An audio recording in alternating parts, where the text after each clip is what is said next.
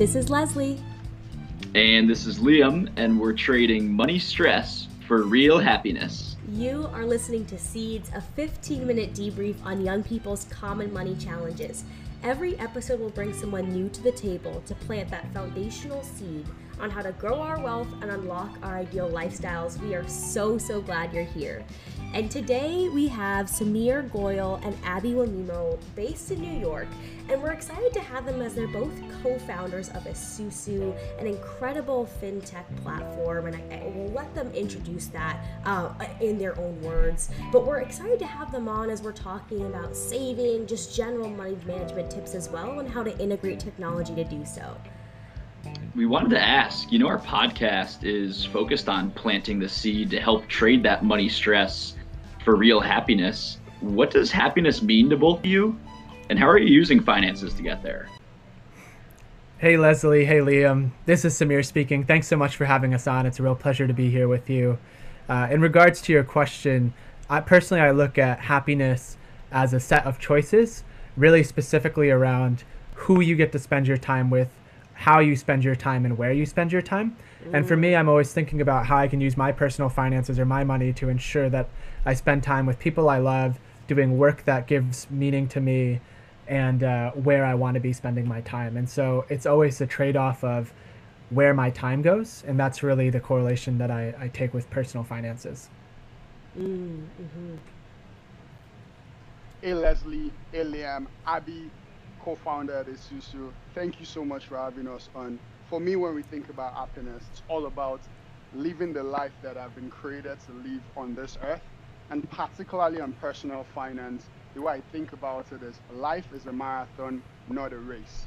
So when it comes practically, it's all about taking those little steps, contributing on a daily basis to really reach that goal we're trying to achieve, which is building wealth and not taking shortcuts from a personal finance standpoint. So that's it for me. It's all about putting your money where your mouth is and understanding little drops of water makes a mighty ocean, and that's how we amass wealth. I mean, I feel like... I love that. Love it. And that visual itself of just little drops of water every single day. If you can get up and do the same thing, trust in your strategy, trust in your gut, it applies to fitness, it applies to life, it applies to your money. So guys, baby steps. Baby steps. Thank you so much for being on. And I think it's especially helpful to have both of your perspective here, as we had a write-in from a listener specifically around savings in general. And they said, 2019 was not the best year for me savings-wise. I had initially wanted to start my nest egg of $1,000 for emergencies, but being my first year making an actual salary, a lot of unforeseen expenses came up. I know having a solid base is important, but I'd love to hear about how real people are actually seeing progress. Like, should I be setting reminders on my phone, using apps? What an incredible and very relatable question here that I'm sure many of us have thought of. And Samir, Abby, I'm curious to hear what your initial thoughts are. Like, where would you start off if this was you were trying to save that $1,000 for 2019 and you didn't quite get there? What a thoughtful question. And, I think from my standpoint, it really comes down to three things. I think the first is that, saving never gets easier, right? It's always hard. There's always going to be things that come up. And so it's really important to try to automate some sort of behavior around saving.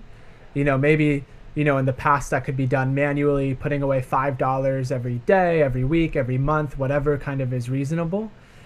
Today that can be done through apps and technology.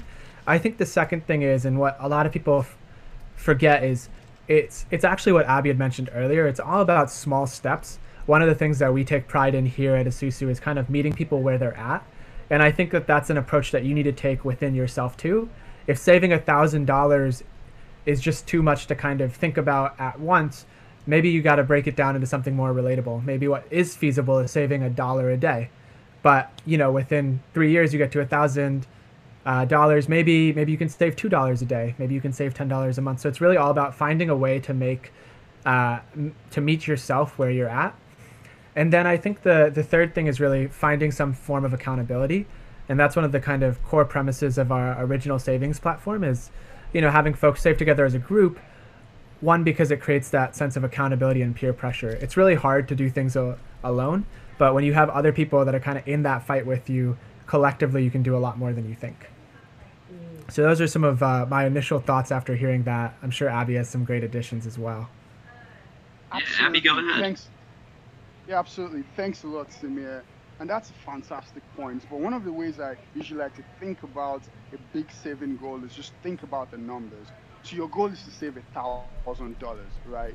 If you're able to save $83 every month, or if you break it down every day, 83 divided by 30, that's $2.70 every day. That's the amount you spend on a Starbucks coffee. So you have to think about saving as investing in yourself, and you do that math, and you putting that money aside on a monthly basis, leveraging mobile applications to automate the process, and making sure you put that money aside. Before you know it, that $1,000 is going to be in place. One of the other things we need to also get at the back of our minds as from a saving perspective is really considering having consequences for pulling that automated savings out. So from an Esusu perspective, if you're saving on our platform and you want to pull your savings out, we have a $25 penalty fee. So it is really simple. Thinking about the mathematics of the equation of saying $2.70 a day, which accounts for $83.30 every month. And if you do it consistently, you have $1,000. Yeah, definitely. Abby, and Samir, such great insight here into some of the reasons why saving is tough, and then also how to get around that difficulty.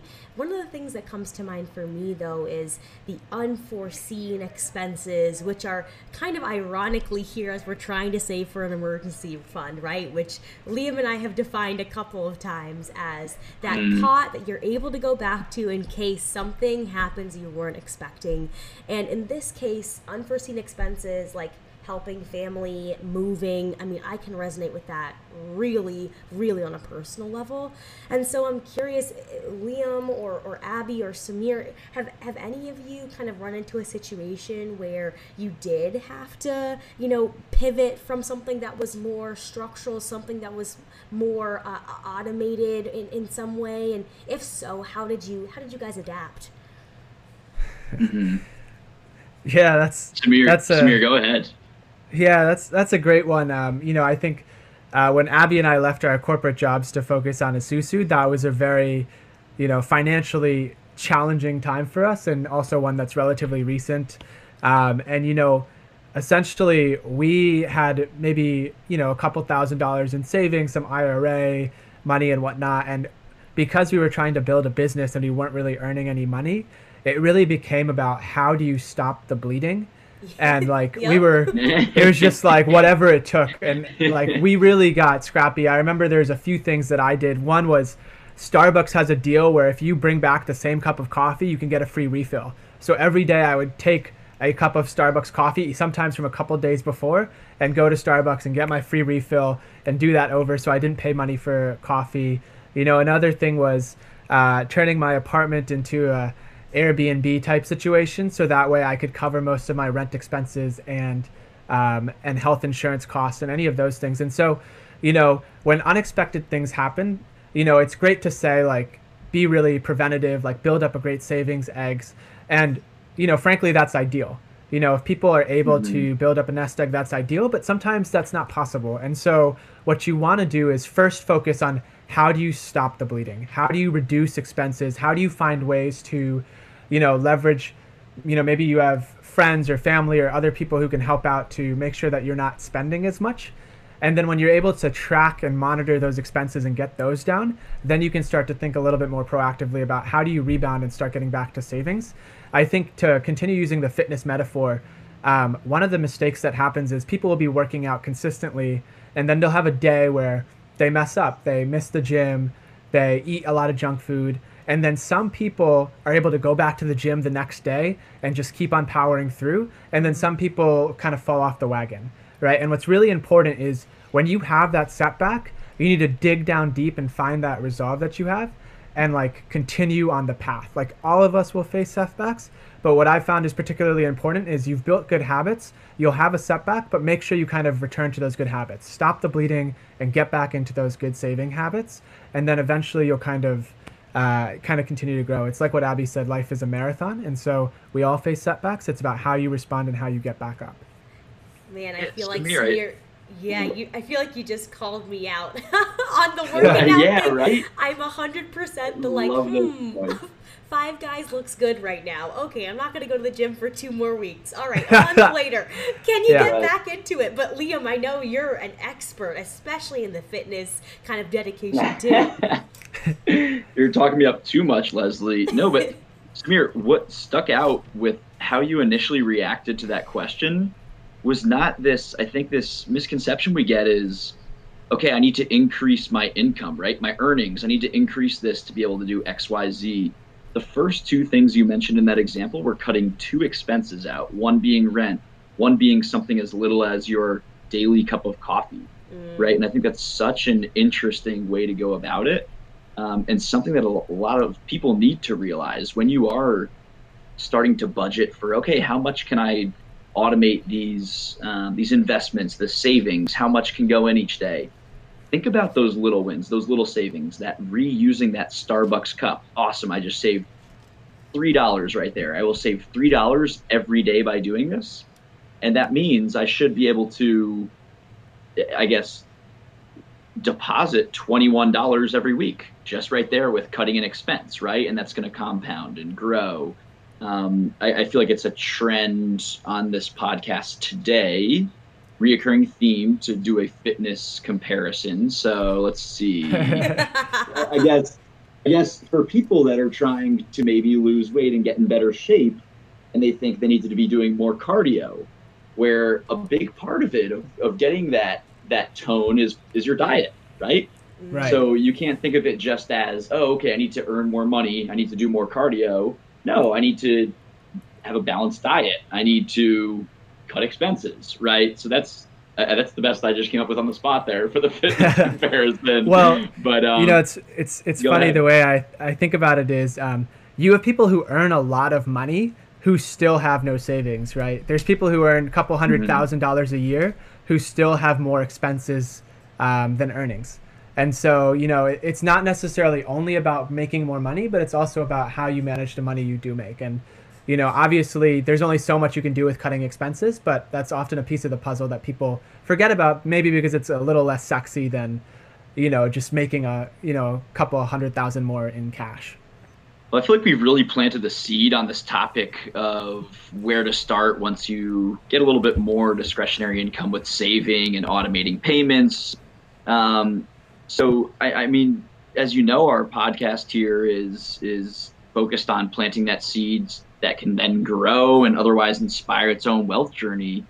Do we have any actionable takeaways here, team, where these seeds can then become plants? Abby, you want to kick us off? Thanks a lot, Liam. I've got 2 takeaways for everyone. Number 1 is really thinking about saving as it's not about how fast, but how well. You need to continue to think about saving as an approach whereby you're taking the journey step by step, really thinking about that little drops of water and how you can make a mighty ocean. And number 2 is really thinking about the power of collective. There's an African saying, if you want to go fast, you go alone. But if you want to go far, you fundamentally go together. Because fundamentally, our futures are inextricably tied together. So you need a group of people keep you accountable to make sure you're reaching and realizing your saving potential. Mm.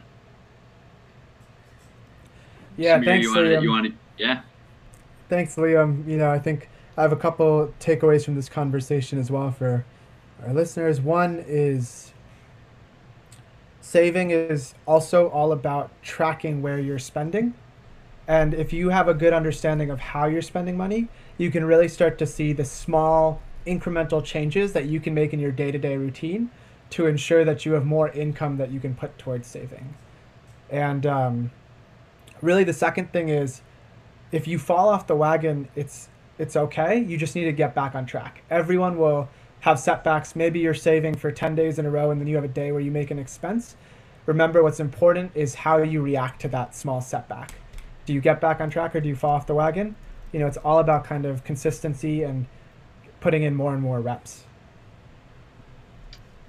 Plain and simple, +1 to tracking the expenses. Don't think only of, oh, I need more income. Wait, no, let's actually create more discretionary income by cutting some expenses. I love that, guys. Absolutely love it. And I think that's a lesson for all of us looking to improve our financial journeys as well as our wealth and our health and fitness journeys at the same time. Wealth and health. Look out for our next podcast. No, I'm completely kidding. Yeah, spoiler alert. But no, I'm sad to wrap up this topic for now. I do want to take a moment and celebrate an incredible real growth moment from another one of our listeners. This one is from Chris. Chris in New York City, maybe a neighbor of the folks we have on right now. But anyway, so Chris reached out and slid into our DMs, if you will. And Chris actually planned on paying off his student loans in the next 2 years.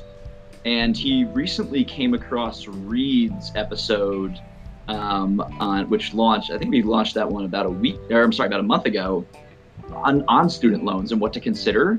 After listening, Chris went to a few of the resources and looked at refinancing, and he got that interest rate down where he now thinks he can move that goal from a 2-year payout to close to 1.5 years. Wow. So saving himself, best case scenario, fingers crossed, nearly 6 months of interest expenses that he would otherwise have been paying it off. So, Chris, tip of the cap. That's awesome to hear. Way to go, Chris. Chris, you're the real MVP. You're the real MVP. Chris the inspiration out here. We love you, Chris.